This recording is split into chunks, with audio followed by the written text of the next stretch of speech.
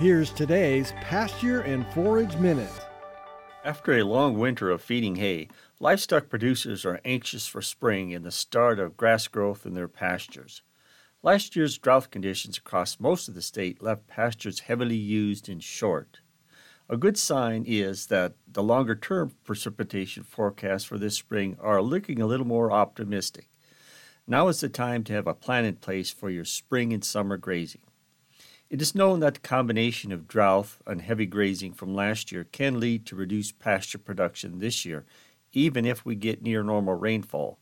Because of this, some reduction in stocking rate may be necessary. Another management recommendation that can be difficult to implement is to delay turnout this spring. This will allow those grasses to accumulate some growth and help in the recovery process. This has also been shown to result in more total forage production in those pastures. Another management tip for native pastures is that those that were grazed first and into July in the 2022 season, these should be deferred of grazing until later in the summer.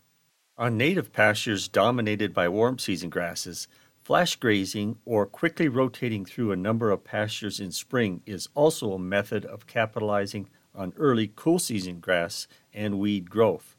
Remember that this must be for a short period of time and does not alter the suggestion of delaying turnout to your primary summer pastures.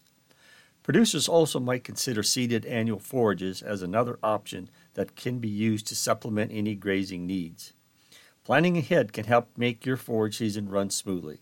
For today's Pasture and Forage Minute, I'm Nebraska Extension Range and Forage Specialist Jerry Volesky. Pasture and Forage Minute is a production of Nebraska Extension. For more information on how your university is serving Nebraskans, go to extension.unl.edu.